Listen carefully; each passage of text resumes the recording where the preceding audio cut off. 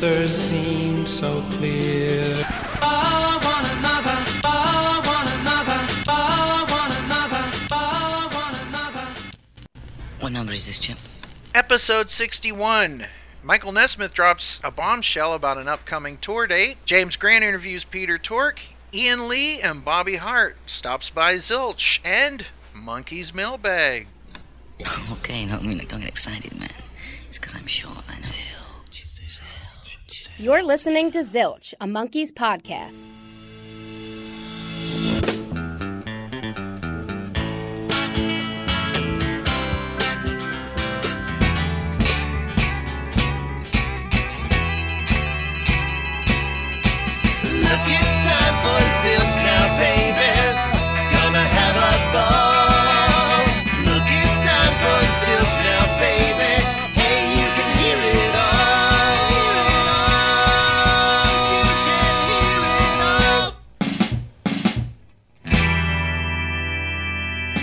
Welcome to your podcast all about the Monkeys, Zilch. I am one of your hosts, Ken Mills, and I am joined by series regular and fellow co-host, Sarah Clark.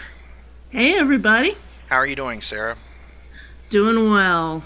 Definitely busy times in the world of the Monkeys, but it seems like 2016 would be because it is the year of the Monkeys. The year of the Monkeys. The Monkeys are coming to your town, your Blu-ray player, your CD player, and your computer. And you need to be prepared.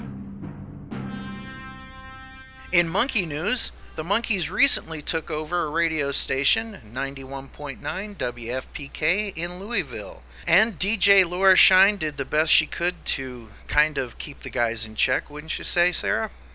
Yeah, it was definitely obvious who had the upper hand, but it was a wonderful interview. It was hilarious. I happened to just be checking Facebook at the exact moment somebody posted that it was started. I started listening a couple minutes in, and I wound up kind of sort of accidentally live blogging the whole thing. It was hilarious, especially when somebody decided to call in. And that somebody was Mike Nesmith, and he called in and joined Mickey and Peter, and we're going to play some of that right now. Here is Mike calling in to WFPK 91.9 DJ Laura Shine.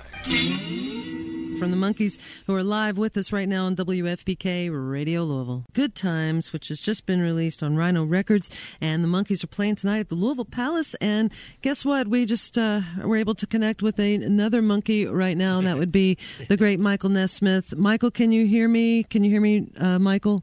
Yeah. All right, it's great. Hey, Michael. Hey, Nez. Hey, Mick. Yes. Hi, Peter. Hey, Michael.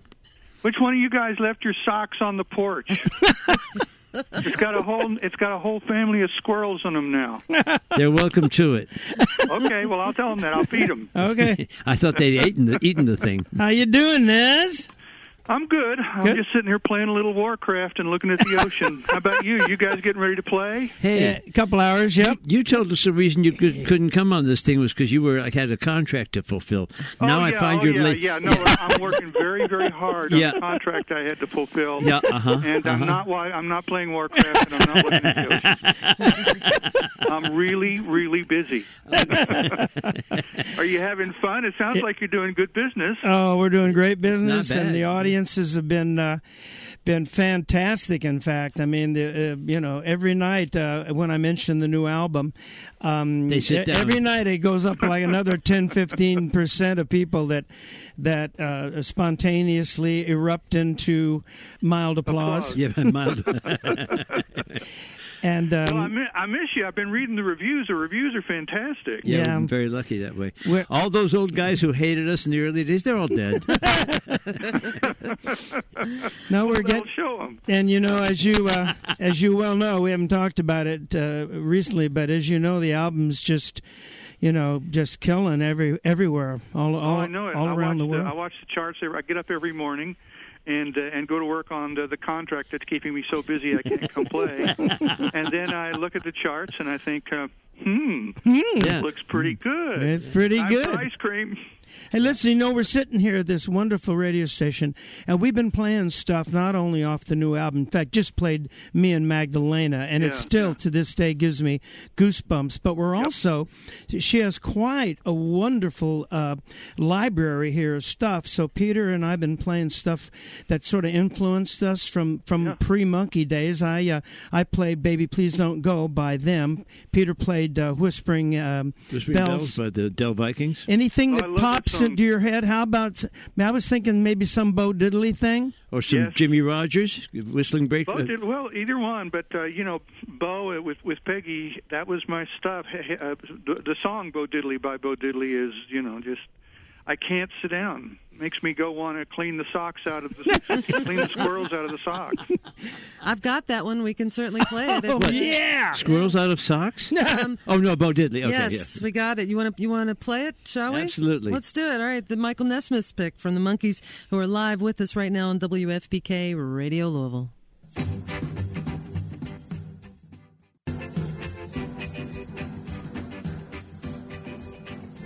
Bo Diddley by Bo Diddley, and that was Michael Nesmith's pick today here on WFPK Radio Louisville. Michael, do we have you still with us? You do. All right, very good. We have Peter Tork and Mickey Dolenz with us from the Monkees. They are playing tonight at the Louisville Palace. Michael isn't with us tonight at the Palace. No, he's not. Michael, what are you up to these days? He's got a contract to fulfill. I also heard you're writing a book. Is that right? That is the contract. That's what Peter's talking about. Okay. I had to deliver this book just at the same time the record was coming out and the tour was starting up, so couldn't figure out a way to put it together. But listen, guys, when should we do one? I can come meet you somewhere. Where should we go? Should we do the L.A. one? Oh, that'd be fun. Ooh, that would work for me. Please. We got a couple of days to rehearse in front of that. Where are you playing in L.A.? Pantages. Oh, that's a beautiful place. Yeah, it is. Pantages, my God, that reminds me of a time in '67. I went down there and saw a whole live show, and it was the Buffalo Springfield, Linda Ronstadt, in Chicago. Oh my gosh! Strange bill. Yeah. How cool! Like a $3 ticket or something. That's right. The equivalent of $4.50. Let's try to do that. I'll try to come do that. Oh, that'd be great, Nez. Be great to sing and play with you. Oh man, I'll say. And if we got a day or two to rehearse, we can really smoke it. Yep, Amen. we can. Your mouth to God's ears, Michael. Yeah. Okay. Thanks, buddy. Looking forward to it. Talk to you later. Yeah, well, I miss you, and I'll miss you in spirit. Thank you. I'll get this. I'm getting this wrapped up. I'm so excited about this book. I can't tell you. And Random House is all over it. They're starting to do stuff. One of the things I don't have is a title for it yet. For Pete's sake. They're working on that. Wow. For Pete's sake. What are you writing about, Michael? What's the book about? Oh, it's it's about how I should be on the road with the Monkees, and how I miss Mickey and Peter, and how I wish I was out there playing. Well, have fun. Don't work too hard. And how far are you along in Warcraft? I got 4 level 100s. I don't know what that means, but it's good, right? Then there you go. It's good, huh? I play Warcraft, and you're the lead singer. So, Max, is that any good? Yeah, Max says it's good. My son Max is a Warcraft says that's guy very as well. good. He says I love you guys, and I miss you. Love you. Have fun. Thanks a lot, Mike. Take care, Mike. Bye. Take care. Bye-bye. Thank you. Safe travels. Bye.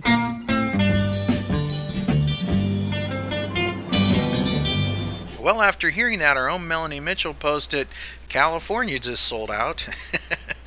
And the date for that concert is September 16th, 2016. So if you happen to be able to go to the Hollywood Pantages Theater in Los Angeles, California, you just might see Mike Nesmith, according to what we just heard. And I know that our own Melinda Gildart has already purchased ticket, and she will meet such LA Zilchers as Jeff Garinger and Richard Wolofsky and Sarah Wolofsky. So that'll be cool. Hopefully you can all have a Zilch get-together there. Absolutely. And in more Monkees news, today UltimateClassicRock.com put out their list of the best rock albums so far of 2016. And at number 3, guess what it was? The Greatest Hits of Zamfir, Master of the Pan Flute? Good Times. Oh, okay. Yeah, I think I heard something about that album. And at number 2, Paul Simon's Stranger to Stranger and David Bowie's Black Star. So those are the top 3 best albums of 2016 so far, and we're only in June, so that's pretty cool. That's good company to be in, too. Wow, yeah. And all of those albums actually have been pretty good, but I have to say I got a soft spot for Good Times. So, Sarah, what else is going on in Monkey News? Yes, unfortunately, we heard that there's been another delay with the Monkees Blu-ray box set. It sounds like it was something out of Rhino's hands, whatever happened, but it is now set to release on July 8th, 2016, and fingers crossed it will be. Oh, and I want to put in a quick plug since Melanie Mitchell is not here. Her book, Monkey Magic, is actually on sale right now until the Blu-ray box set comes out. So if you have been meaning to pick up her book, now would be an excellent time to pop over to Amazon or Barnes & Noble or the book purveyor of your choice and get yourself a copy. Here it comes. The Monkees, the complete series, is coming to Blu-ray. All 58 episodes, carefully remastered from the original 35mm prints in high definition for the very first time. 10 jam-packed discs that also include the movie Head, the 1969 TV special 33 1/3 revolutions per monkey, plus an exclusive bonus disc full of surprises. Pre-order now at monkeys.com. This set is not available anywhere else and is strictly limited to 10,000 individually numbered copies. The Monkees, the complete series, on Blu-ray, only at monkeys.com. Hi, Zilch fans. This is Melanie Mitchell. Be sure to check out my book, Monkey Magic, a book about a TV show about a band. It's a lighthearted review and companion for the TV show that made the 60s fun. The paperback is available online from Amazon or Barnes & Noble, and the ebook can be bought anywhere that fine ebooks are sold. Check out the Monkey Magic Facebook page, follow me on Tumblr at bluemoonalto.tumblr.com, and listen for my contributions here on Zilch, a Monkees podcast. Sarah, it's time to dive into the Monkees mailbag. You ready to go? Got my snorkel. Okay, here we go. P.O. Box 9847. And here we are, secure in the Monkees mailbag. Sarah, would you like to read this one? Absolutely. All the way from London, England. Hello, Ken and Zilch Podcast team. I'm astonished yet awash with gratitude at the amount of work and passion you all put into each and every one of these entertaining, engaging, and informative explorations of all things monkeys and more. I stumbled upon your podcast a few months ago after doing an iTunes search for Monkees podcasts. I recall having made a similar search a few years ago, but came up Zilch as opposed to Zilch, as apparently it was before this podcast was a mere sparkle in its host's eye. I thought it was a star in your eye. Yes, it was a star, but they did sparkle. Okay, sparkly star. Got it. Okay. Back to the email. So it's a bit of a miracle that I gave it another shot, as I figured I'd still be out of luck. Imagine my surprise and delight to see that not only was there a podcast entirely dedicated to the Monkees, but a current one with new episodes and everything. And from the very first listen, I was hooked. I've been a rabid fan of the Monkees, especially their music, but also the TV show, ever since I was a kid, watching the reruns in the 70s and holding up my Kmart audio cassette player recorder up to the TV whenever one of these songs was being played. In 1976, my parents joined one of those 10 records or tapes for a penny clubs, expressly so that they could obtain a cassette tape of Arista's The Monkees' Greatest Hits, which I proceeded to play and rewind over and over again until the tape was chewed to oblivion by an ornery stereo many years later. But the deal was sealed. I was a Monkees fan for life. But getting back to your fabulous podcast, I can't tell you the joy you have all brought to me, both in discovering I'm far from alone in my Monkees fandom and in the gratifying array of themes and topics you cover in your discussion. Listening to your podcast is such a highlight of my week, I actually limit my listening to specific days, so as to ensure it remains a special treat and I don't wear out my repeat listens to the point I become tired of them. I love the banter, intelligence, and professionalism you each bring to these conversations, and often find myself nodding, laughing out loud, and involuntarily bopping to the musical interludes. You do an artful job in your editing, weaving in just the right balance of talk with music and fun transitions. Okay, have I convinced you of my love for this podcast? I look forward with great anticipation to future podcast episodes. Thank you for bestowing such a selfless gift to all us monkey maniacs. All the best, Eva Marie Pilipuff Swires. P.S. I had just arrived home from ballet class and couldn't wait to try on a certain Redbubble t-shirt that just came in the mail. I wanted to share with you my delight for this awesome addition to my wardrobe. My husband and I both love the design. Your talents are many and varied, that's clear to see. Thank you for giving us Zilch fans the opportunity to proudly proclaim our support and enjoyment of this wonderful podcast to the rest of the world. Wow. That was a big email. Yeah, man, you really are kind of becoming a bit of a celebrity, I have to say. Aw, shucks. Yeah, in my own mind, but that's about it.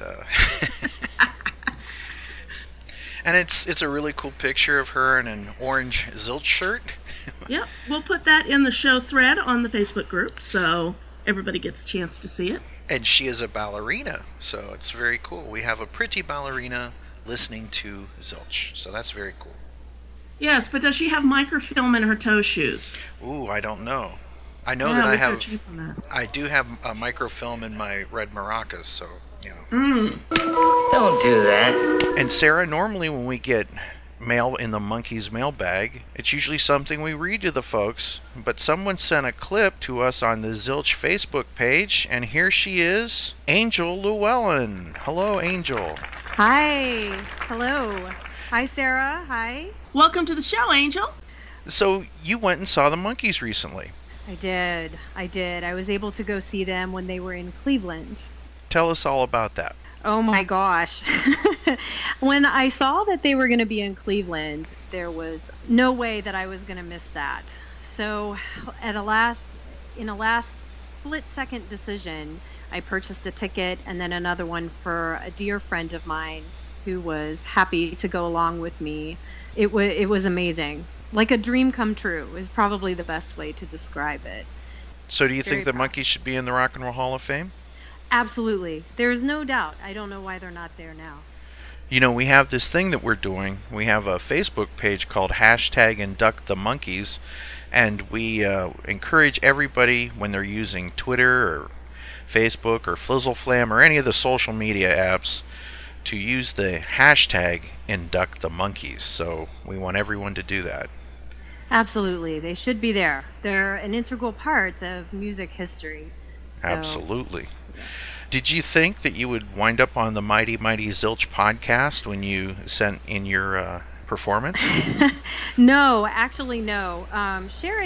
Sharing my music that I make is not something I normally do. Mm-hmm. But I was really happy to stumble upon the community, and everybody made me feel very comfortable. I saw other people sharing, different things. So I was just so happy after having been to the concert, brought back so many fond memories of learning to make music when I was young. And I just picked up my guitar and made it and decided to share it. And I'm glad that I did. Very good. Well, let's listen to your performance of Daydream Believer. Thought love was only true in fairy tales, and for someone else, but not for me. Love was out to get me. That's the way it seemed. Disappointment haunted all my dreams. Then I saw his face. I'm a believer, not a trace of doubt in my mind. I'm in love. I'm a believer, I couldn't leave him if I tried. I thought love was more than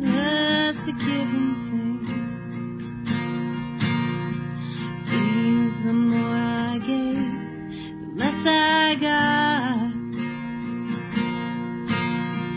What's the use in trying? All you get is pain. When I needed sunshine, I got rain. Then I saw his face. I'm a believer, not a trace of doubt in my mind. I'm in love. I'm a believer. I couldn't leave him if I tried. That was very cool. A little impromptu acoustic version of I'm a Believer. That sounds pretty cool. Did you ever think you'd be doing that? Picking up the guitar and playing it? It's something I do all the time around the house here and there, but it's not anything that I've taken seriously since I was a teenager, and that was many moons ago.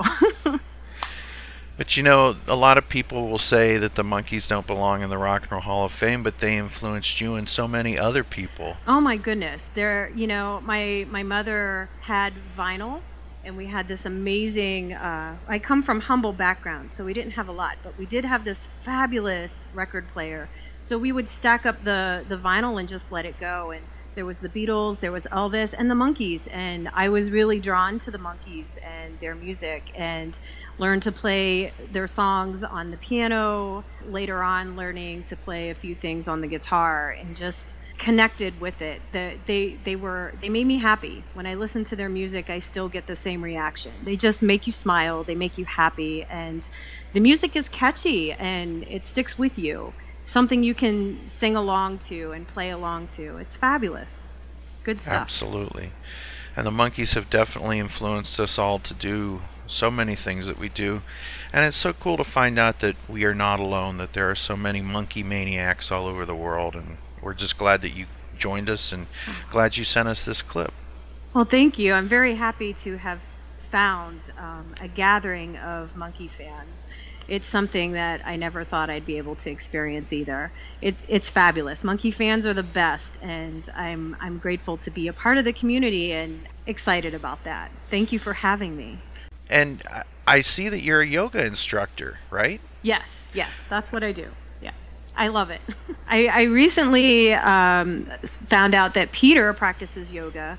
I watched I don't know which interview it was, and he talks about practicing yoga. They talk about him practicing yoga each morning to help him stay in shape and keep centered and focused, which I thought was really, really cool.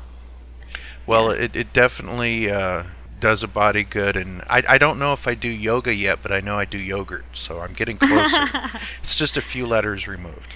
Well, yoga and music has a very close connection and tie-in, and the Beatles really helped bring yoga to the forefront after their trip to India in the 60s. So there's a big connection between yoga and music. So, and of course, Peter practicing makes it even better. Very true, very true. Very good. And I'm just going to take a stab in the dark. What's your favorite podcast? Let me think about that. Zilch. Zilch. Never mind the furthermore, the plea is self-defense. Well, thank you for dropping by Zilch today, and it was a pleasure getting to meet you, and we are so glad that you joined us. Thank you. Thank you for having me, Ken. I really appreciate it. All right. Well, much love to you, girl. Thank you so much. One of the really cool things about the Zilch podcast and the Zilch podcast Facebook page is that you guys all share the show up, and we really appreciate it. It only takes a second or two to click that share button, and it lets Monkee fans all over the globe know that the Zilch podcast is up. So you guys were sharing up the shows anyway. Earlier this year, Rhino did a really cool promotion. It was called Start Your Ear Off Right, and one of the things you could buy was the Monkees Cereal Box 7-inch record set from 2016, and it was exclusive to record stores. And it is a Monkees Cereal Box record set, and the set includes 4 flexi disc styled 45 stylized to look like the classic cereal box styles, of Days Gone By. The single includes Last Train to Clarksville, Words, I Never Thought It Peculiar, and Valerie. We're giving away one of those today, and today we're going to draw from 179 shares, and we're picking one of the people that shared, and you could share the show as much as you want. And our winner is Judith Supple Hadlock. Congratulations, Judith. You've won these really cool Monkey Collectible Cereal Box 45s. So congratulations, and thank you for sharing up the show. And we'll do this from time to time. It's kind of a fun thing to do. Congratulations to our contest winner. This is really exciting. We need to do this sort of thing more often, I think. Yes, and once again, this is what happens when you share Zilch. You never know when this might turn into a contest to win something. So, yeah. But we appreciate anyone who ever shares Zilch, so it's fantastic. And now joining us on the Zilch hotline, it's James Grant. How are you doing, sir? Good. How are you doing? Doing well. Good times are upon us. Good times is out. And you got to review the album, and you wrote an article for your newspaper, and you got to interview Peter Tork. Yes, I did. First off, let's ask you what you think about the Good Times album. What are your thoughts on it? I love it, and pleasantly surprised. I was looking forward to it, but it exceeded all my expectations. I would rank it, just for me, Headquarters, Pisces, and then this, because I think it encompasses everything from 66 through 68, and I'm just beyond excited about the album. You know, it's weird for me. It goes somewhere between Birds, the Bees, and the Monkees and Head, because there's some Head-like tracks on it. Yeah. But yet the tone of the album, it really fits just before Birds, the Bees, and the Monkees. Like you could sneak it right in there almost. Right. To me, it seems like the natural sequel to Pisces. And James, you had an observation that you'd like to share? Sure. Especially with the first 4 or 5 songs, very early Monkees feel to them. And then all of a sudden you get to Me and Magdalena, and it's like, wow, okay. First off, that seems to reference the Birds and Bees era, but yet it seems very current at the same time. Mm-hmm. And then all of a sudden, towards the end, once you get to I Wasn't Born to Follow, and then I Know What I Know, it's just a completely different tone. And that's why it feels like, to me, it goes from 66 through 68. Very much Innocence to Experience. And I think that's probably the reason it's sequenced the way it's sequenced. Because it is a little weird that a lot of Mickey vocals are at the very beginning, but that's the only way that I could see it makes sense logically to have a sequence that way. Makes sense. Well, how did you discover the Monkees real quick? Just kind of get your little your monkey story. Yeah, I have a brother who's 9 years older, and I would always play his records. So I discovered the Monkees through him. In fact, I scratched all of his Monkey records, and when I was younger, we'd have continual fights. If I got one for a birthday present, he'd kind of abscond with it, saying, "You scratched my copy." But yeah, it was my older brother that really turned me on to the Monkees, and then the Beatles, and the love of the Monkees has always stayed since that time. Fantastic. James, how is it that you got to interview Peter Tork? Well, actually, this is the second time I've interviewed Peter. I do a lot of freelance stories for my local newspaper, which I used to work for, and now just freelance for him. And the opportunity came up, and of course, I was excited to do it again. And I've also in the past had interviewed Mickey Dolenz, and they've always been a great interview. Peter's always extremely polite, into it. And again, and this time as well, was just a lot of fun to talk with him. He's just so easygoing. And I was extremely excited to have the Zilch audience listen to it, because especially what Peter says about a better world and being written by his brother, it's just really interesting. And he's very much the countercultural sort of person he was in the 60s. So I think it's a really fun listen. All right, well, let's check it out. James Grant interviewing Peter Tork. Take it away.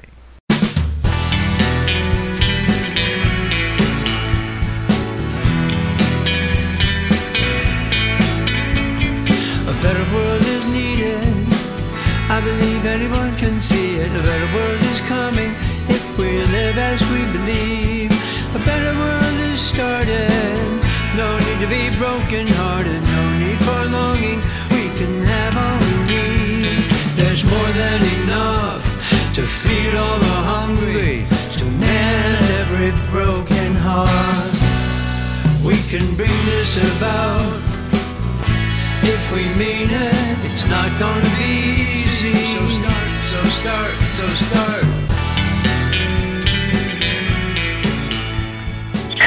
Grant? Hi, is this Peter?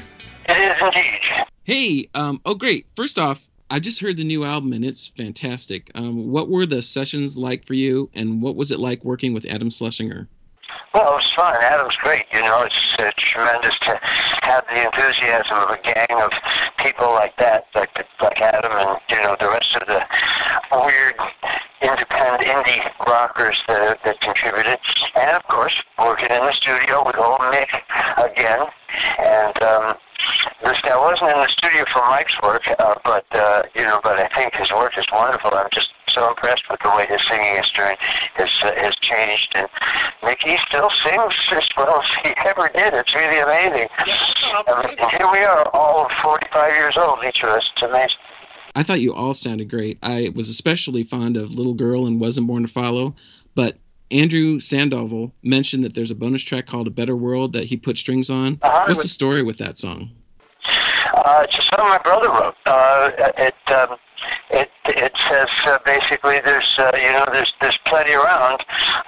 Puts the lie to the notion that there isn't enough in this world for us all. There is. There's plenty. The difference is political. I had a girlfriend once who got real angry at me because she thought I was talking about one political end of the spectrum or the other, and I was saying no, it's just that what it is political. Really, it's fear-based. The more we're afraid, the more we hoard, and the more people suffer everywhere you turn.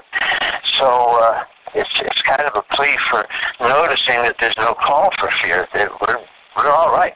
You don't have to hoard and grab to make sure you're all right. You're all right as it is. So relax. I don't know how much effect it'll have, but I think that the message of the song is reassuring and encouraging, and that's the idea. I see that there's 3 or 4 bonus tracks.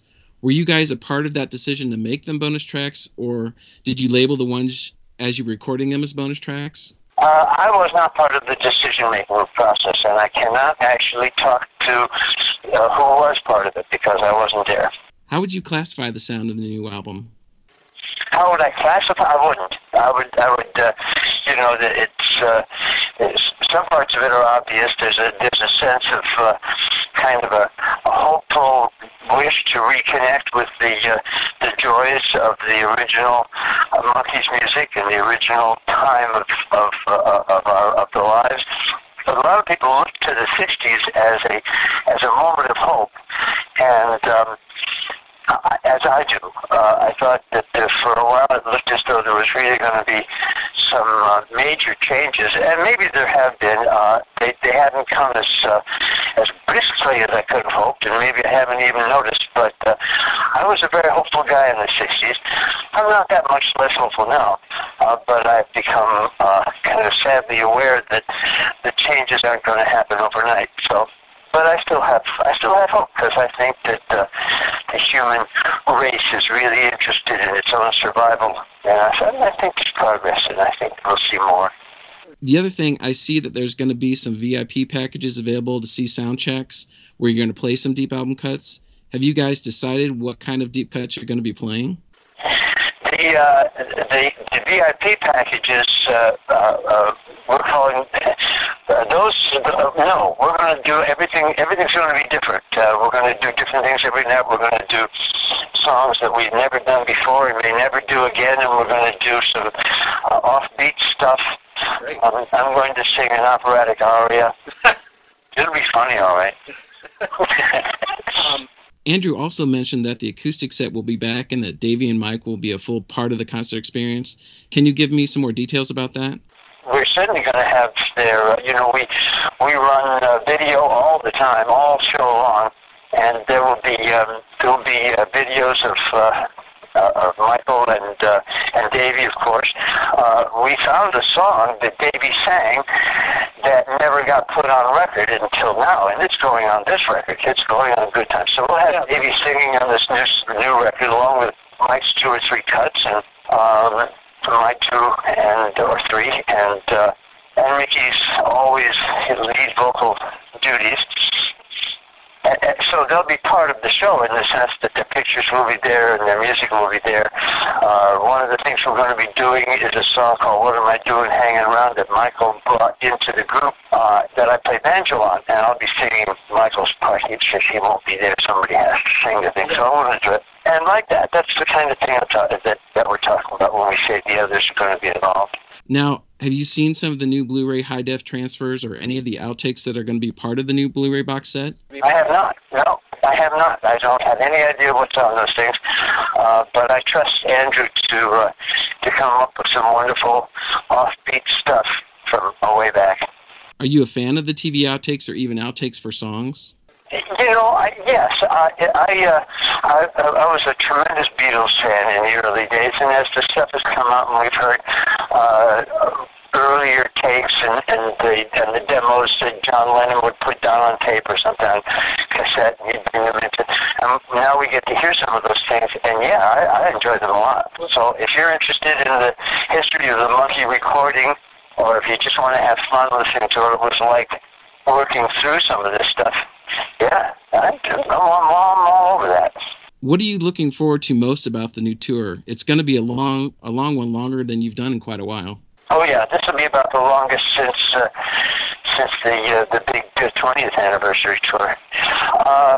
The thing I'm looking most forward to. It's the same every year. Every tour we do, I enjoy getting on the road. I enjoy performing. I enjoy relaxing. I enjoy the trip. I enjoy hanging with the gang between shows. I enjoy just about all there is to enjoy about it, and I'm looking forward to all of it.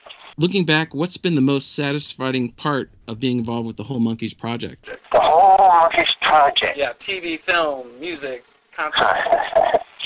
Personally satisfying for me has been, the thing I enjoyed about being in the project, within the project, was watching TV being made and music being made. I had never known about those processes before, and was really a dog at the business of making television and making records and making shows, for that matter. As far as what I am happiest about about the Monkees overall was that, to me, it seems that the important thing about the Monkees was that at a time when we really couldn't trust the people in charge of the country, as it seems to me, there were a lot of heavyweight politicians pursuing a war for the sake of their egos and not for the sake of the well-being of the country, that the Monkees stood for, we're not going to get the help of the big boys, but that's okay, we can make it on our own and be cheerful about it. So, as you know, there was no authority figure on the Monkees, in the Monkees. There was no big daddy, there was no manager telling us what was right and wrong and gently leading us into correct ways of behavior. None of that stuff. We were just, it was us dealing with the world as best we could, and I thought that said something important at the time, and still important at the time. We're all right. We don't need to be beholden to authority. In fact, I think overall authority is probably overrated in its entirety. Yeah. There's kind of talk that this is the final Monkees album. It turned out so well. Do you ever see more recordings, or is that something you just don't know? Of course I don't know, but if you ask me if I would like to do some more Monkee recording, of course. I enjoy the process. I like music. I love the guys. I love enjoying it. Mickey's an awful lot of fun to hang with. And I would be delighted if a new record came out yet again, a newer yet or again record. I also read that at one point there was talk of maybe some of the writers from Good Times joining the tour as maybe one-off dates to perform. Is that something that was considered or will happen? Sure. Hey, most of these guys, we'd be delighted to have them come join us on the stage for a song or two. I've always had a great time bringing people up that makes the show much livelier. It keeps the audience more involved, and it's always great to work with a new gang of people like that. One of these guys, which one was it? One of these guys went to school, same school I did. Oh yeah, was that Rivers Cuomo or? That's right, Rivers Cuomo Weezer, right? So Yeah. yeah, he went to the high school that I graduated from. Oh, yeah, that's funny, yeah. In fact, she makes me laugh when I hear Mickey's vocal. It just sounds like it popped right off of 1967. It's just amazing. Yeah, that's the thing. That's what it's all about. Well, thank you so much for taking the time to speak with me. I look forward to seeing the show. I hope so, because if you look backward, you'd miss it. Yeah. Thank you. We'll be here all day. Don't forget to tip your bartender and waitress. It's good talking to you, James. Be careful with yourself out there. And, Have a good afternoon. I'll see you again sometime. All right. Bye-bye. Take good care. Bye. Well, that was an excellent interview. Thank you very much, Oh, James. cool. I really Yeah, I'm appreciate excited. that. I'm sure our listeners will love listening to that. And you're right about Peter Tork being that same guy that he was in the 60s up till today. And he still cares about the world and wants it to be a better place. He wants a better world, if you will. Yeah, and I love that he always signs off, take care of yourself. He's always so. I've always had fun talking to him anyway. Mm-hmm. Very good. Now I know the audio isn't the best, but it was and it was recorded on telephone. But I think the interview's so interesting and Peter's so animated that you can kind of skip the little dodgy audio. Well, I'll tell you what, it's a great interview, and we want to thank you so much for sharing that with all of us here at Zilch. And we deputize you a roving reporter. Anytime you interview one of the guys, let us know, and we'll have you back on the show, and you can put this out there. And of course, James, we'd like to thank the News Sentinel in Fort Wayne, Indiana, for allowing us to use this interview. Thank you for coming on Zilch. Great, thank you. I had such a good time. Are you going to see the Monkees on tour this year? Oh yes, I'm going to see them June 7th, actually, All right. here in Fort Wayne. Well, good times are indeed ahead. Thank you for coming on the show. Great, I loved it. This is James Grant, and you're listening to Zilch, a Monkees podcast. Well, as we all know here in Zilch Nation, 7A Records is doing it. They're putting out more awesome releases. Seems like every time I turn around on the interwebs, Ian's posting something new. And he's here to talk about one of his newest projects that's coming out. Welcome to Zilch, Ian Lee. Hello.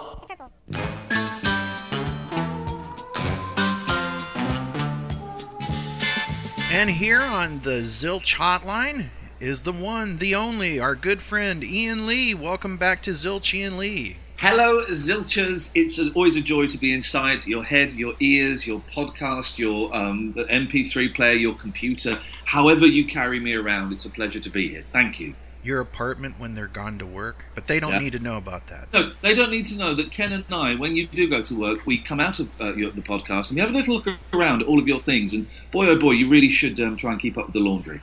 I actually organized their socks. Imagine that, Ken, if you came back home and all of your socks and underwear was put in colour-coordinated fashion, but nobody had been in the house. That would be freaky. Zilch, it does a laundry good. Yes. Zilch.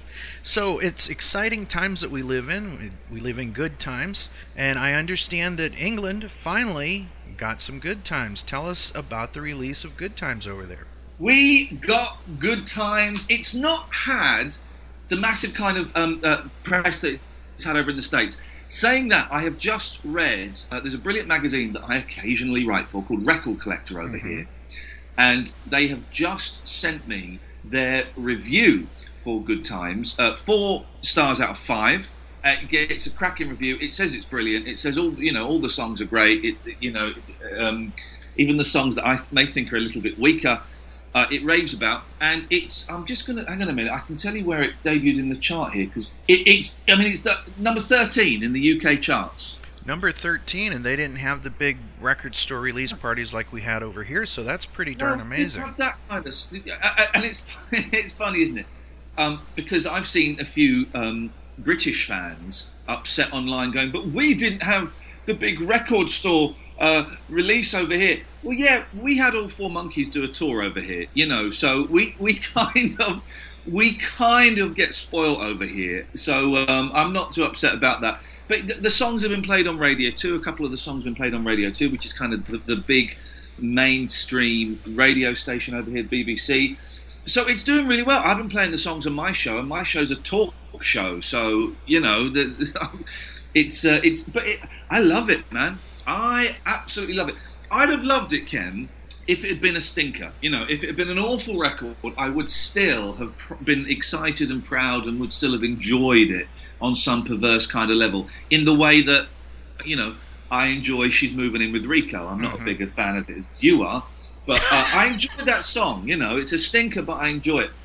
But Good Times, man, it's brilliant. It's brilliant, and there seems to be a trend for what used to be called heritage artists, older artists, for releasing some of the strongest work of their careers. Paul Simon's got a new album out that's getting 5-star reviews. Who'd have thought it? The Monkees are getting 4 and 5-star reviews, and it just, you can't write off these old guys. No, you can't. But they came up in a time when you actually had to have talent in order to make music. So. What's interesting, maybe you know the answer to this. How long did it take to record the album? I'm making up in my head not very long, because it wasn't that long ago that Andrew Sandoval was tweeting Andy Partridge to ask him if he'd like to write a song. And in my head, this is kind of a throwback to the 60s when they would knock an album out in 2 weeks. I don't know how long this took, but I can't imagine it took more than a couple of months, and I think that would be pushing. It really seemed like it was February, and then the overdubs and stuff like that in March. And then when you think about, it was being mastered 2 weeks before we had it in our hands. That's amazing. Yeah. And for such a staggeringly good body of work to be done in that amount of time, we kind of went from the Beatles knocking their first album out in 12 hours to Def Leppard taking 6 years. So, and which album is the one that is epic as far as time goes? I have listened. I got this album a little bit early because I got a press copy, and I have listened to this album more times already than I've ever listened to Just Us. I have to say, same here. Yeah. It's just brilliant. It's just Mickey's voice, man. How the hell? What is it? He's 71, 72. How the hell does he sound like that? Nesmith sounds older, but he's more mature than the guy that was singing "If I Ever Get to Saginaw Again." But he's kind of grown into that world-weary voice that he uses on Me and Magdalena. And Peter Tork is sounding rather chipper. He obviously was never the main vocalist in the band, but he's sounding rather chipper on the 2 songs that he provides on the main album. How do you come down on the main album versus the bonus tracks? Terrifying should have been on the main album, in my humble opinion. And I don't want to, I've seen lots of people again sniping on the internet and stuff saying, well, they should have done this, and well, why didn't they do this?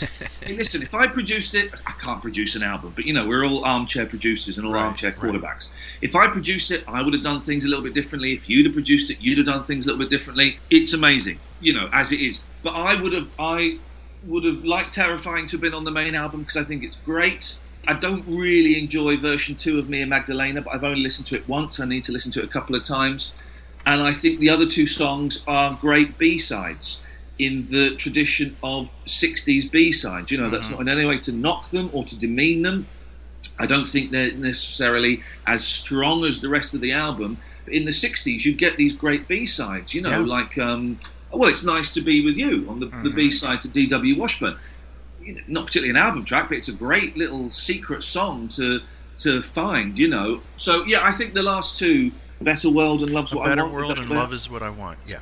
I think they are excellent B-sides. Very good. To me, the only way I can kind of keep it straight is that you have Good Times proper and then the Good Times EP. That's kind of how I look at it. And of course, I'm about this weekend, when I get the time, I'm going to burn myself a complete deluxe edition of Good Times with all the bonus tracks on there. Of course I'm going to do that, So I think it's nice, and I don't mind this thing of I find it quite a thrill having to hunt down the different versions, and of course I'll get the different versions. And yes, I've just put some, I've gone onto Mickey's eBay shop, and I've paid for the signed vinyl copy of Good Times, even though I'm probably going to see him in August.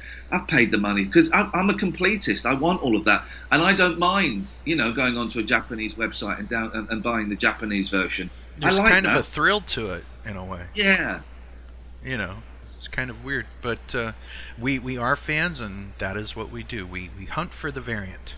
Andrew and John Hughes and everybody involved with it, you know, hats off, man. They've done what many people thought was impossible, but what we the fans knew was completely possible. They have made a fantastic album, and I look forward to the next one. I never thought I would be enjoying something like this in 2016. That, especially of this quality. Like you said, it transcends age, right? It transcends age, because I'm loving it. My kids who love the Monkees anyway.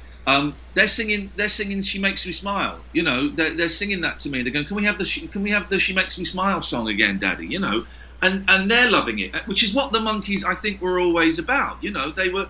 The pop music transcended the ages, which is why when you go to Monkees concerts, you'll see, I've seen 80-year-old people, and my boy was 5 years old at the last one, you know, so, it's just brilliant. Who'd have thought it? Well, we would have thought it, and we knew they could do it, and they have, and I'm so proud of all of them. Absolutely. Well, speaking of great records, you've got some cool stuff coming up. I'm particularly looking forward to something that you have new coming, the Mickey Dolenz, Christian Nesmith, and Circe Link EP. Can you tell us all about this? This is on the label that I run with my friend Glenn Gretland, 7A Records. This is a real joy, right? This is lovely. Christian and Circe and Mickey. I guess a lot of you Monkey fans may know that Circe Link and Christian Nesmith. They write beautiful pop songs. They do wonderful music. They're a great act on their own. They did they call it the living room sessions, don't they, Ken? Is that right? Yes. They did a living room session where they kind of film it and record songs. Like a sort of an unplugged, us older heads would refer to it as. And they had Mickey in, and they did 4 songs with Mickey.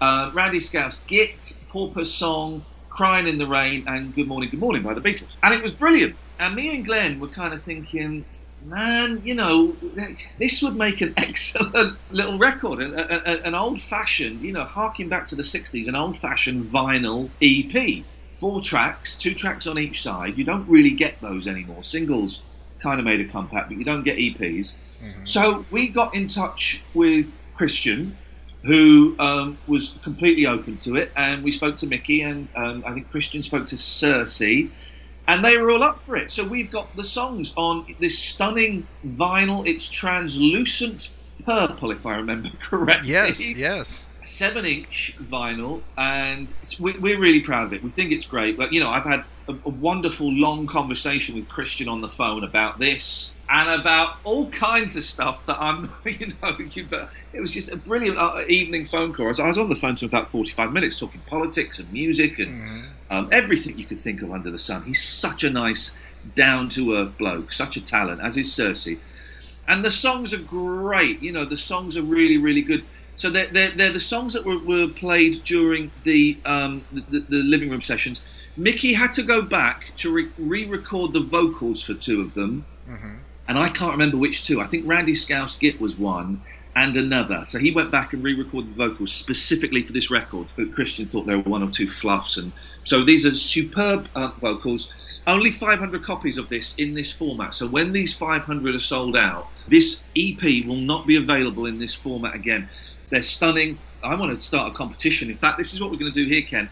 I want to race the first person that posts a picture on the 7A Records Facebook page of this EP signed by all 3, by Circe, Christian and Mickey, will win a prize. We'll work out what that prize... I tell you what that prize will be. This is it, Ken. This is a spontaneous competition happening here, right? The first person to go to facebook.com/7A Records and post a picture of their copy of this EP signed by Circe, Christian and Mickey will win the forthcoming CD of the Mickey Dolenz, the MGM Singles Collection, which is going to come out on CD at some point this year, probably September, with loads of bonus tracks. You can win that if you can, the first person that shows us a picture of that EP signed. How's about them apples? That's very cool. And can you tell folks where they can get it? If you're in the UK, it's on Amazon.co.uk. If you type in Dolenz link, it'll come up. You can also get it on Amazon in the States. Now, it's more expensive in the States because we're based in the UK. So it's classed as an import. We're really recommending. We have found the cheapest place that's selling it in the United States is deepdiscount.com. Right, and we're constantly looking for the cheapest one. So if we find it cheaper anywhere, we'll let you know.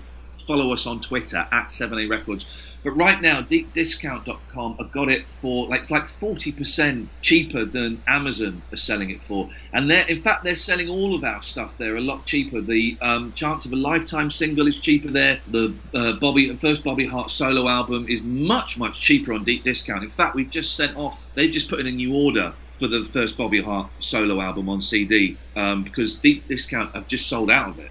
So they've just put in a huge order for a load more. So as soon as they've got more stock, we'll let you know. So yeah, that's kind of the place we're recommending at the moment. Well, I'll tell you for myself, right now I'm looking at Deep Discount, and I purchased 2 of them today for only $11.68 per item. So you can get this excellent collectible, and this edition will never be made again. There's only 500 of them. There's a picture of Cersei, Mickey, and Christian on the cover. That's a good picture, isn't it? Yeah, and the artwork is just fantastic. Only 500. So folks, I've already got 2 of them. So it's counting down. And the cover, again, is done by my friend Scott Balcony, who is a t-shirt printer and designer and artist. He's done the front covers of all of the 7A releases so far. And there's kind of if you put them all side by side, there's kind of a sort of slight theme that runs through it. I think they've got a very distinct style, and we just think he's brilliant. But you're right. Once these 500 are gone, you won't be able to buy this EP. Apart from I guarantee you, 6 months' time, people will be selling this for $50 on eBay. Oh, so I know good luck to them. Good luck to them. 7A is doing it again.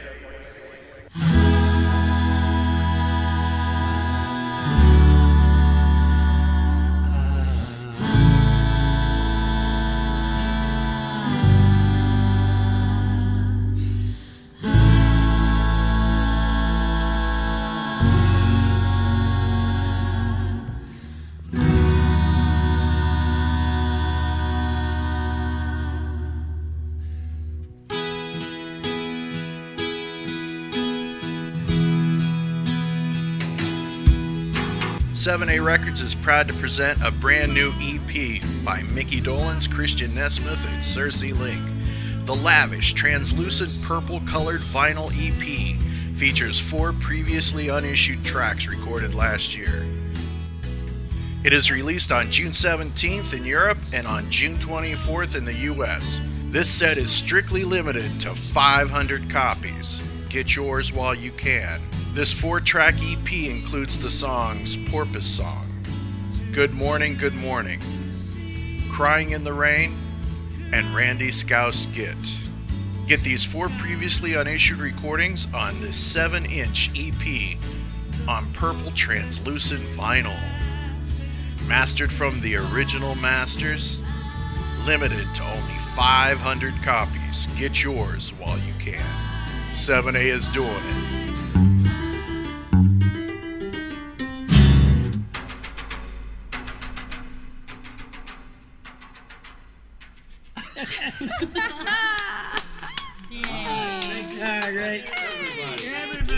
Folks, let me tell you something about 7A's releases. You're not getting just a CD. You're not just getting just a vinyl single. The Mickey Once in a Lifetime artwork is just absolutely amazing, stunning, and when you think of like a 45, you think of like a picture sleeve. This looks like it has its own album case that it comes in. And then there's another sleeve that it goes into inside of the sleeve. So fortune. That was Glenn's idea, and it the inner sleeve, it comes in a thick paper sleeve with the 7A logo on, and that was Glenn's idea, and it cost us, oh hang on, that's my alarm. It cost us an absolute fortune to do that. We don't make, we're not making money on this. If we sell, you mentioned the Mickey Dolenz Chance of a Lifetime single. Yes. The front cover, by the way, and I keep forgetting to mention this, the front cover again is a picture by Henry Diltz, the legend. Yes. There are only 1,000 copies of that. And again, once those 1,000 sell out, we will not be pressing any more vinyl copies of that. Okay, that will be the only time you can buy this single. And I love that record, man. I love that record. It comes in a gatefold sleeve, got a Henry Diltz picture. It's got sleeve notes on there. I think the songs are rocking. They're co-written by Mickey. You know, I'm very, very proud of it. I think they're great releases, but they will sell out. You know, we're doing small numbers so we can afford to do it. When we sell all 1,000 copies of The Chance of a Lifetime single, we will make back, after we've paid off manufacturing and licensing and fee to Mickey and all of this stuff, we'll make back, Glenn and I, about $300 between the two of us. So we're not doing this to cream the fans. We're not doing this to rip people off. This is done with love, and we are throwing as many extras in there as we can. And that $300 is then being ploughed into some of the future releases that we're working on. All of the money that we make gets ploughed back into the next releases. It is absolutely exquisite artwork and solid packaging. This is not just a fly-by-night kind of thing, and this is by fans for fans kind of thing. So these are the stuff that the remit is. Whenever Glenn and I come up with an idea for something, is would I buy this? Would I want to buy this? And I've said no to things that Glenn has suggested because I've just said, yeah, I don't think I'd want to buy that. And he said the same thing to me. We both have to agree that we would want to buy this to make it. And we've shut down a couple of projects just because the other one went, I don't think I'd buy that. And that's what it's about. That's what it's all about. It's for the fans. By us, for us. Exactly. And of course, we mentioned Bobby Hart, who's going to be on in the show later. Isn't he just Hello, Bobby. I love you, Bobby. Bobby Hart is just great. Seriously, you want to show your love for Bobby Hart? Pick up his album, and it's called the first Bobby Hart solo album. Yeah. CD for the first time ever. It's got a beautiful booklet with an interview with Bobby and sleeve notes written by me, loads of unseen pictures from his collection, 3 bonus tracks that never made the album. And also, I would check out Bobby Hart's Facebook page because he was so thrilled that Deep Discount sold out of them and they put in the order that he's going to start having some competitions on his Facebook page and the Boyce and Hart page run by the wonderful Caroline Boyce. They're going to start having some competitions for fans to win maybe signed copies and stuff like that. So keep checking it out, man. But yeah, the Deep Discount just sold out of those bad boys. So happily sending them another stash to sell. Well, you want to get this stuff while you can, folks, because everything that 7A does seriously is a limited edition. Ask Bobby Hart, right? I love Bobby Hart. I mean, how cool is it that I've got? I sent an email to Bobby Hart today. I mean, ridiculous, really. One of my heroes. Ask him about the first time he charged someone for an autograph. And it was me, and we were both really, really embarrassed for it. It was at a convention a couple of years ago, and the money was going towards the Boyce and Hart movie, it was the first time I'd ever paid for an autograph. It was the first time he'd ever charged for an autograph, and I went, Bobby, we both feel a little bit dirty here, but we're both getting something out of it. Let's just never mention this again. I love the man. I love him. 2 of the songs that the Monkees recorded this year was written by a friend of yours over there, Andy Partridge. Oh, man, alive, yeah, Mr. Partridge, what a thrill, and You Bring the Summer, isn't that just a pop classic? It is, it absolutely is. Ken, I was having a really bad day, I was having a bad day, and it was shortly after Andrew had tried to get in touch with Andy on Twitter, and I had sent Andy an email saying, Andy, you should check this guy out. He wants to reach out to you about writing a song. So about 3 days after that, I was having a terrible day, and I was in a really grotty shopping mall in Hammersmith in West London, right? It's a horrible thing. It was terrible weather. I had to go off and do a rubbish job when I felt miserable. And that morning I sent an email to Andy saying, so Andy, you're going to do it? You're going to write a song for the Monkees? He phoned me back as I was in the shopping mall. He said, I've written the song already.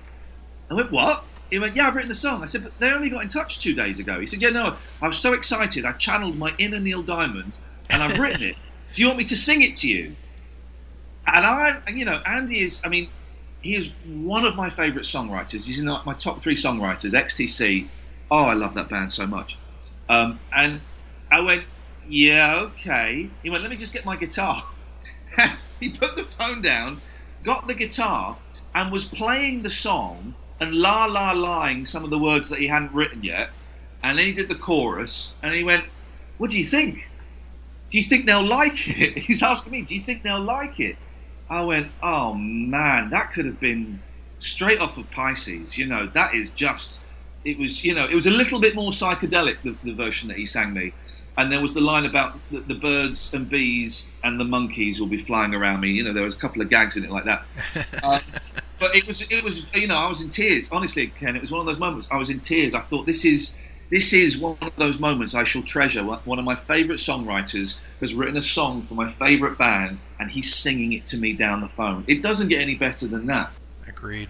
So, Ian, we've got all this cool stuff coming up from 7A. What can you tell us is coming? And I know there's things you can't quite tell us about yet, but I know you and Glenn have something up your sleeves. We're spreading our wings too far, I think. All right, the thing I can definitely tell you is, and I keep talking about this, but the Mickey Dolenz, the MGM singles collection, is happening.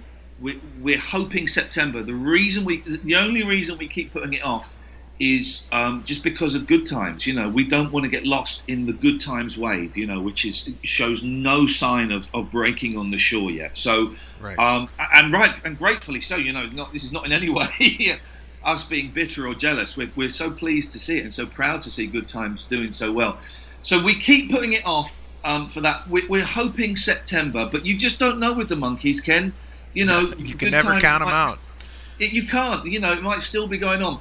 So we'll see. But that's definitely happening with quite a few bonus tracks, and we're still trying to sort out the bonus tracks. Next year, oh man, there are two really big projects.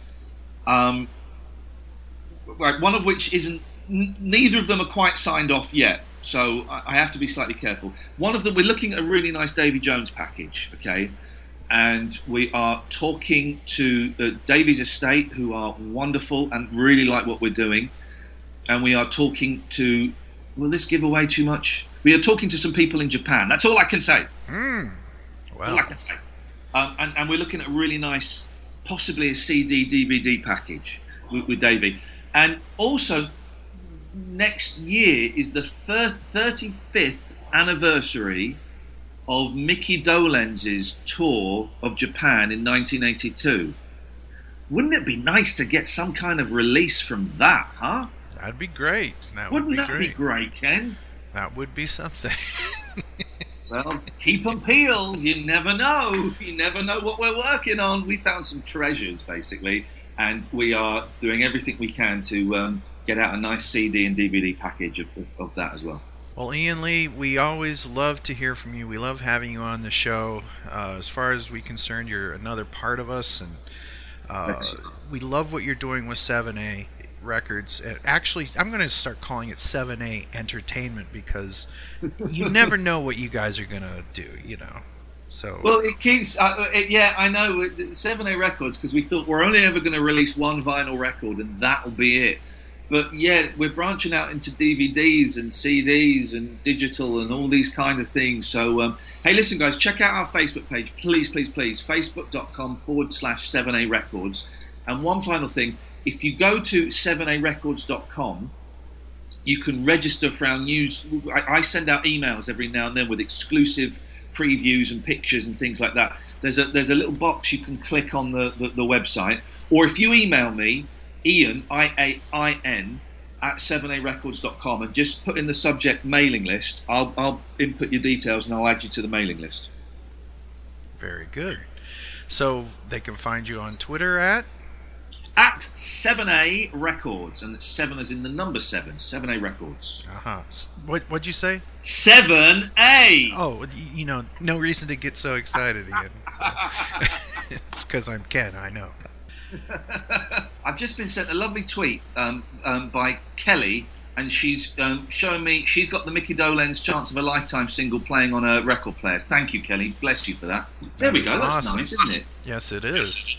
So we want to thank you for coming on Zilch once again, and you're welcome anytime to come on. Just know that we are here for you, and we love 7A, and we all love the Monkees. Boom. Here we come. Walking off the podcast. All right, brother. See you later on. Take care. All right, we'll see you. Bye.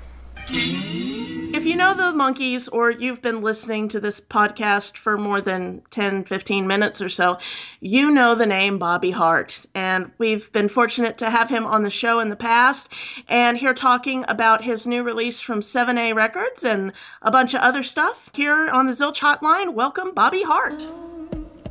Hello.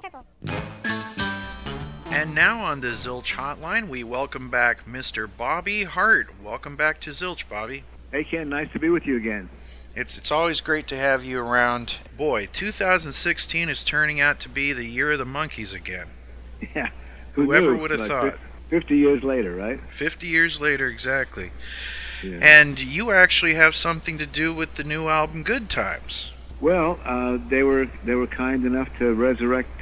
Somebody, I guess Andrew Sandoval, found a cut that Tommy and I had done a very good demo of around 1967 that never got recorded by either Boyce and Hart or the Monkees. And Adam Schlesinger, who produced the new Monkees album, said it sounded like a hit to him, so they cut it, and it saved my record of having at least one song in every Monkee record. Isn't that amazing? Yeah. Now, what's the name of the track? It's called Whatever's Right.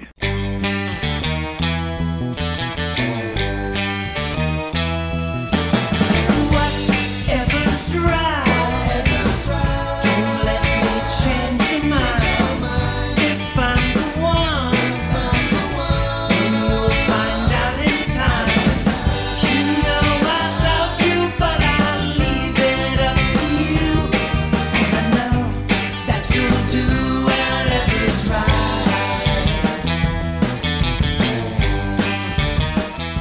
Yeah, and they did ask me to come down and sing backgrounds on it, which was fun. And Coco Dolans and I did the backgrounds in that cut. And then I went back and played keyboards on another cut later on. Yeah, Andrew Sandoval posted a photograph of you behind the keyboards, and it was quite a thrill for him.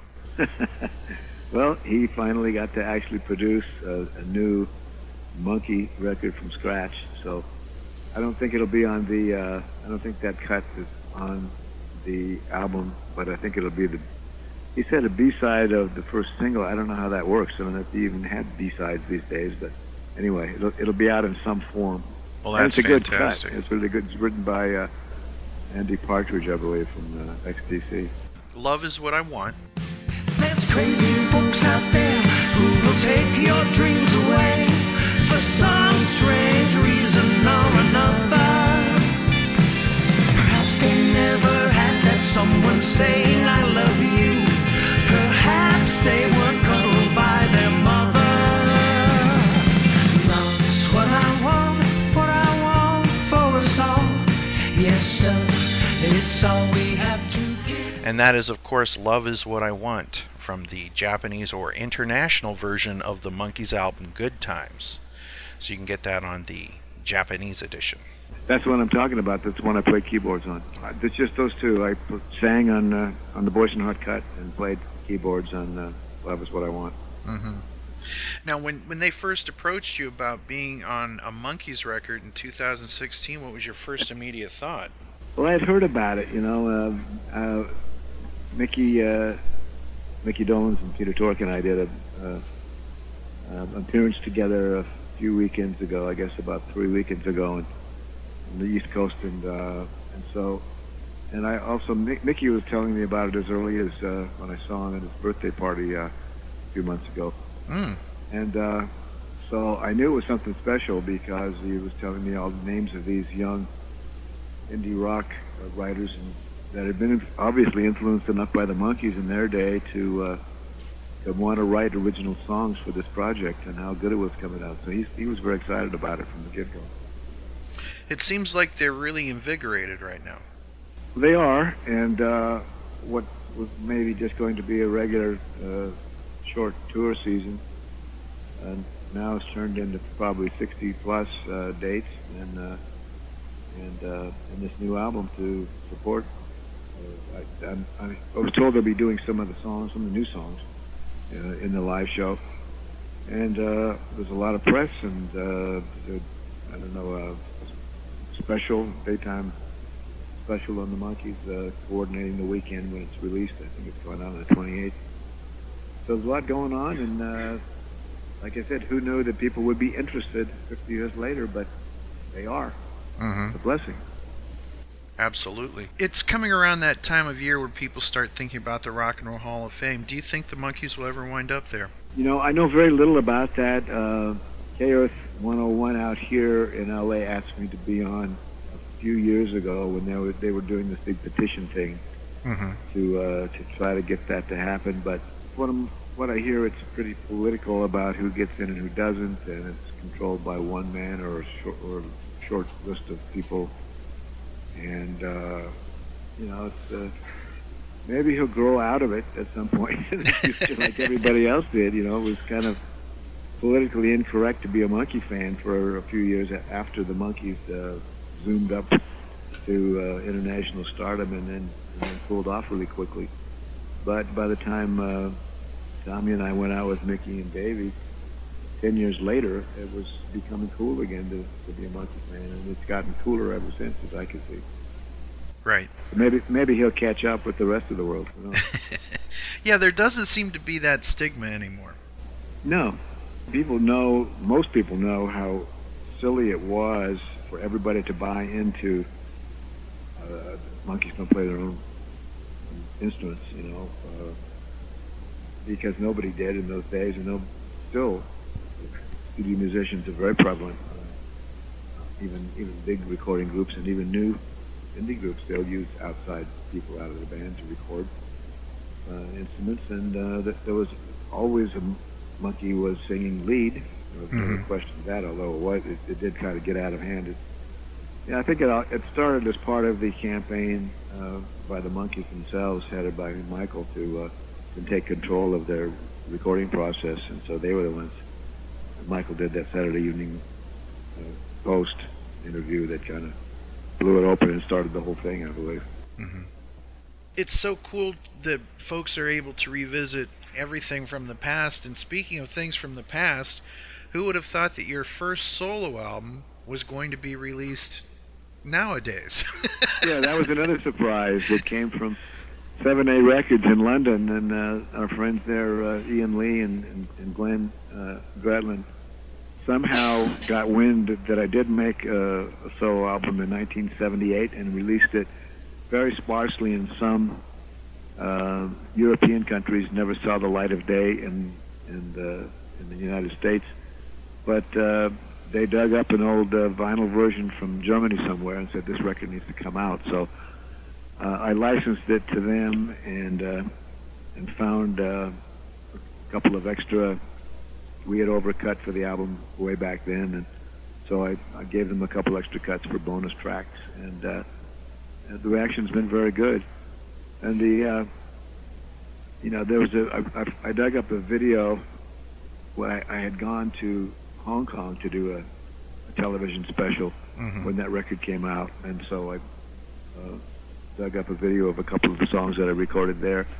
And then Vince Megna, who was my guitar player for that whole album, and has long since gone back to his hometown of Milwaukee and gone to law school, and he's now one of the top lemon law lawyers in the country.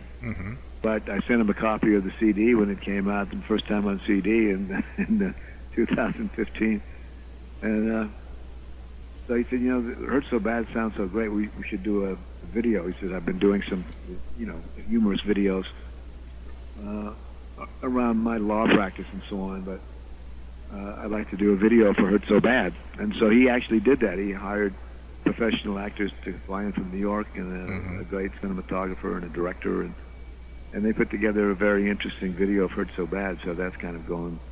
He's getting about 1,000 views a week on it so far, and that's kind of fun. That's fantastic. It's kind of cool to see it revisited, and if you go on YouTube, not only can you find the new version, but you've got the classic version as well. The one of you and the backup dancers and everything. Yeah, that's the one we did in Hong Kong. Yeah. And there's and you see the others as well. Little Anthony, who was the first version, that's who we wrote it for in 1960.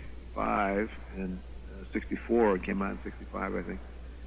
And of course it was top 10 three different times by three different artists in three different decades. So there's Linda Ronstadt can be found on there singing too. Yeah. So it was Little Anthony, Linda Ronstadt, and who was the third? The Letterman. Oh, the Letterman. That's right. Yeah. That's right. It was top 10 by the Letterman. It was also recorded by Jackie DeShannon, which was a medley with another song, which made the charts. It was recorded by Alicia Keys. I mean, the list goes on and on. The song really does seem to have a life of its own. So it does. Those are the nice surprises when you think you wrote a song for somebody and it came out and it went up and down the charts, and you think that's the end of it, and then you get the surprise. Hey, it's on the charts again. It's cool. Well, not to get too personal or anything, what's the origin of the song "Hurts So Bad"? I was working as one of Teddy Randazzo's backup singers in Vegas. We worked 12 weeks on, 12 weeks off in 64, 65, 63, 64 maybe. And so I was a Dazzler. It was Teddy Randazzo and the Dazzlers, and kind of like a Joey D and the Starlighters kind of an act. And we would go to work at midnight and do, I don't know, 4 or 5 sets. We'd get off at 7 in the morning. So every other hour we'd be on playing for an hour. And Teddy Randazzo was the one who was producing Little Anthony at the time, and they'd just come off 2 big hits. So he got a couple of us together between sets one night at the Thunderbird Hotel, and he said, "Going Out of My Head is falling off the charts, and we don't have anything in the can. So we need to write a song for Anthony. So let's go up and find a piano." So Teddy and Bobby Weinstein and myself went up and found a deserted ballroom in the Thunderbird. So in that dark, damp, deserted ballroom that night, we wrote "Hurt So Bad" between sets. Wow. 1 hour. It's amazing. You never know where a song's going to come from. Yeah. It usually comes from, we need a song. It comes from the desperation.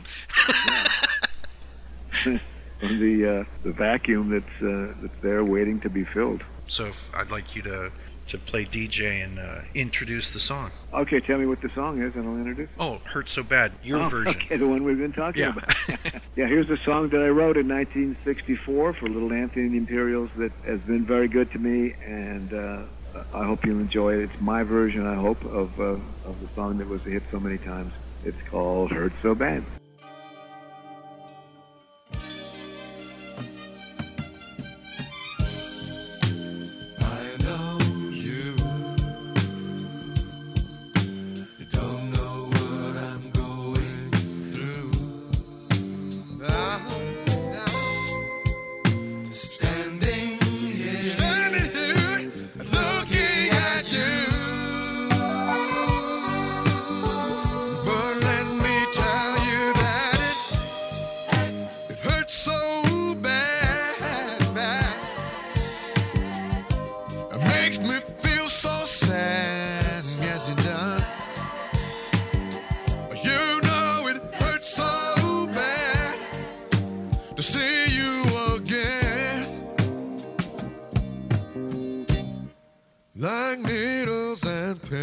And of course, you can get that at Deep Discount and Amazon. And it sold out recently at Deep Discount, but they have restocked their orders. So you can get the Bobby Hart CD at Deep Discount. Check it out. Get it on Amazon, and they're selling it internationally on Amazon. So we want to encourage everybody to check that out, because Ian Lee and Glenn, they really know how to make a very impressive package. As far as, I mean, you get that CD set and it's just so amazing. You can they tell did a good job, didn't they? Absolutely. The booklet and the graphics was very nice. Now let's talk about your book, Psychedelic Bubblegum. How'd that go? I'm so gratified that the Monkees fans just stood up and backed that book so nicely.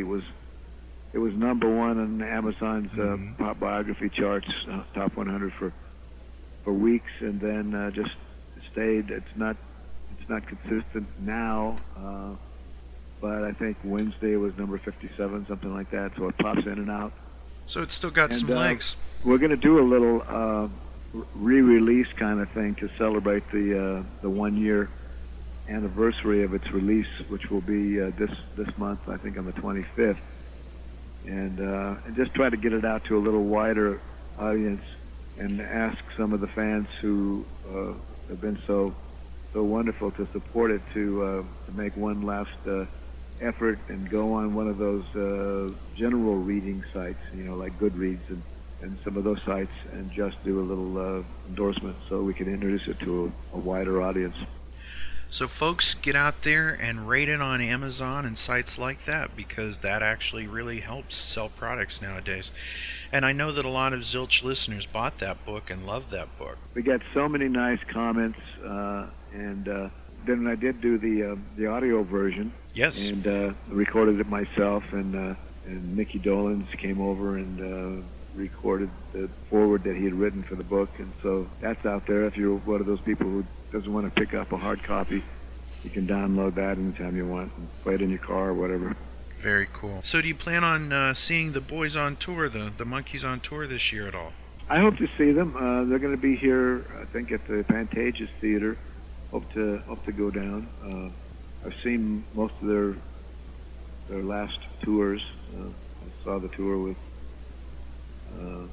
the last tour with Davey, and got a chance to go back and reminisce with him a while after the show, and that was, in retrospect, a wonderful blessing, because who knew that we were going to lose him so quickly after that.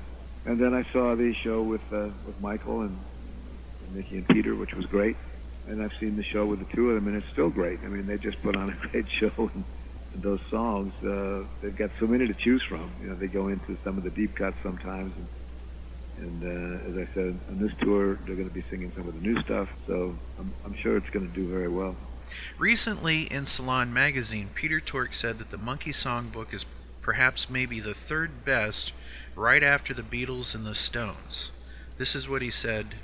The author of the article said, "The songs have proved themselves to be among the best of the 20th century pop." Then Peter Tork responded, "I actually agree. I think the Monkee Songbook is maybe the third best songbook. You can't beat Lennon and McCartney. So who do you think would be number two?" asked the interviewer, and he said the Stones, I think. They did the blues, and that counts for a ton in my world. So third maybe. That's not bad. We as Monkee fans, we know that you're a big chunk of that songbook. Well, luckily, yeah.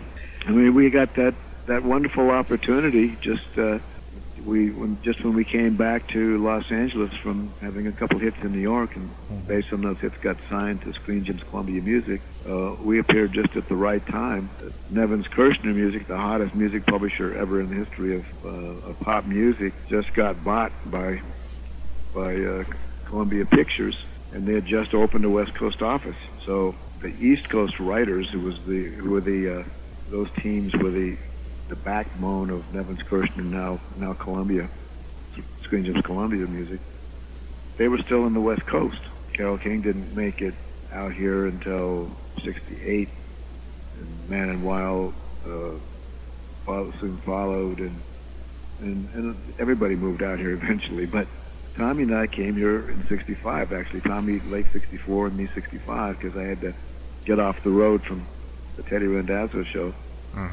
And so we got it just at the right time to be introduced not only to the producers of the Monkees, but to the producers of a new sitcom that was a new daytime soap called Days of Our Lives. Yeah. It was coming out. And a whole ton of other movie and television projects. We just lucked out to be here at the right time.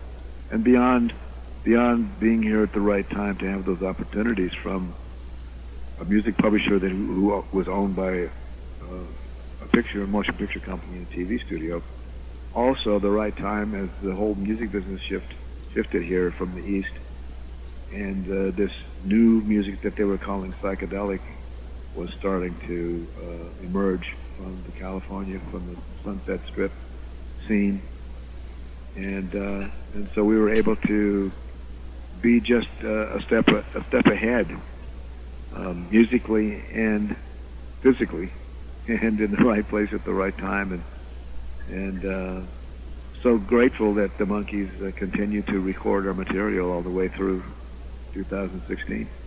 But that's not a bad place to be, right behind the Beatles and the Stones. That's pretty good.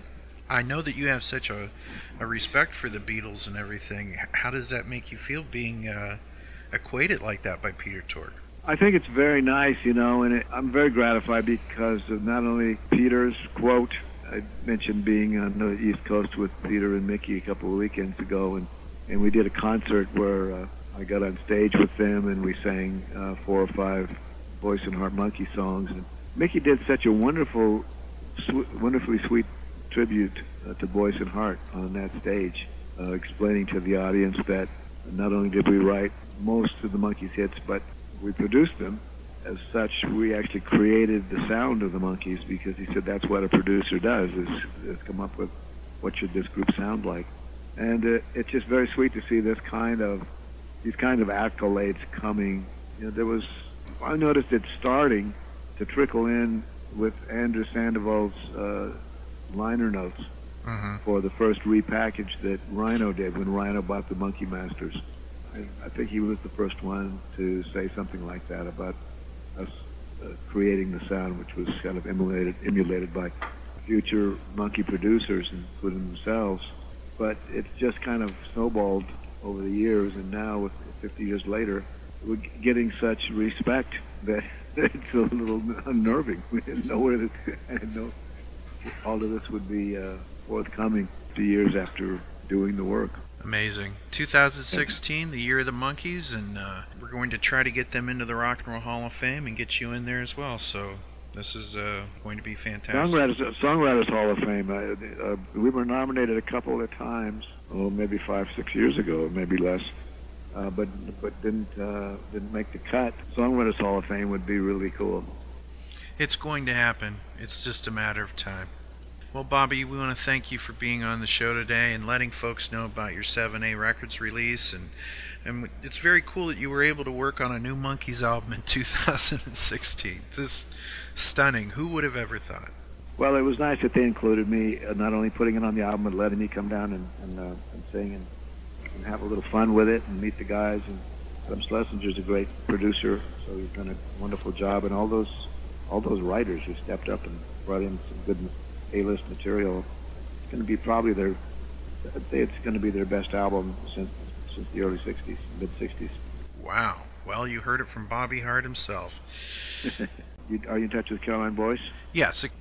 I understand she also got an award yesterday. Yeah, there was something going on in Nashville, right? Yeah, the guys got an award, and I think they gave her one as well. Oh, nice. That's really nice because there have been a few times where gold albums have been awarded to the Monkees and to me because it's usually West Coast, but now they're rehearsing in Nashville for their tour, so that's great that she's gotten an award on Tommy's behalf. Yeah, fantastic. Well, basically there may not be a Monkees if it weren't for you guys. So. Well, there would have been a Monkees. It might have sounded or looked a little different, but I'm glad we were able to be there at the right time and have our input. Well, I'll tell you, I can't imagine the Monkees without Last Train to Clarksville. Yeah. I don't think anyone can. Yeah, thanks. It was really fun talking to you again, and all my best to all the Monkey fans and anybody else. All right, Bobby. Well, all right, Ken. Thank you so much. Good to talk to you. If you need me for anything, you've got my number. All right, sir. And thank you so much. Seriously, you were a big help to us as a show, because I feel like when you came on, you really legitimized us in a way. Oh, good. Well, I'll come on every week then. But if you the see Bobby Hart Show. Dip. If you see a little dip in the ratings, just give me a call. Okay. All right, sir. Well, we will see. You take care. All right. Bye-bye.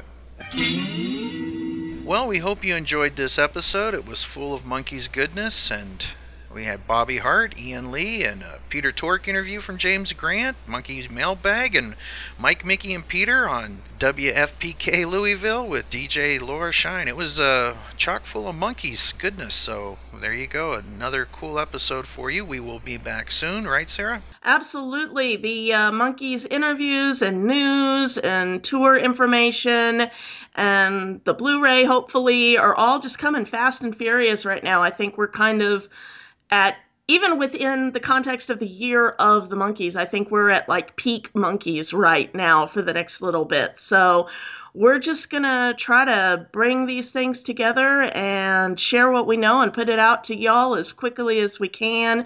It's been really exciting, all the business that we've been getting on the Facebook group. We've been getting a whole lot of new followers. We actually, we may get to be breaking the 3,000 member mark pretty soon. So if you haven't joined up with the Zilch Facebook group, please consider coming by and becoming a part of Zilch Nation. And also, I noticed that we are getting pretty close to 100 iTunes reviews. Did you see that? Yeah, so give us your iTunes reviews. It's important that you do that. Let people know how much you love Zilch and love the Monkeys, and we will read those on our show. Absolutely, and we might do a little something special if we break 100 iTunes reviews. Haven't decided on what yet, but... Oh, wow. Yeah. Cool. Well, we want to thank you all for listening, and we'll see you on the very next episode of Zilch, your podcast full of monkeys. See you then. And that's our show. Zilch is an online nonprofit Monkeys audio fanzine made by fans for fans. Any samples of music or interviews heard remain property of their owners. We are not related to the Monkeys or any of their members past or present. We are not affiliated with Rhino or Ray Burke. If you hear anything you like from the band, go on Amazon or iTunes and buy it.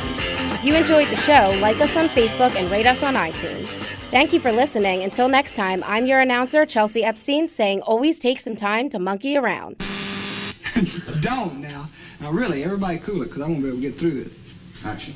Hey, wow. It's a groovy button. What does it say? Love is the ultimate trip. Oh, gee, that's a nice thought. Gee, that's a neat button. What does it say? Let's go again. Fantastic. Smackalicious. Blah, blah, blah, blah, blah, blah, blah. I'm just being silly right now. You know, recording actually only takes 5 minutes and 45 minutes of bloopers. Yep. You're standing now. Would you rather me just do the whole line again? No. Are you standing or sitting now? I'm sitting. You want me to stand? Do you have your shoes on? Uh-huh. Okay, you're sitting and you've got your shoes. Could you take one hand and rub your stomach in a counterclockwise motion? And sure. I'm just seeing how long. Could you take a pan out of your? It'll really help the audio. I think this is really going to clinch the interview now. This is really going to do it.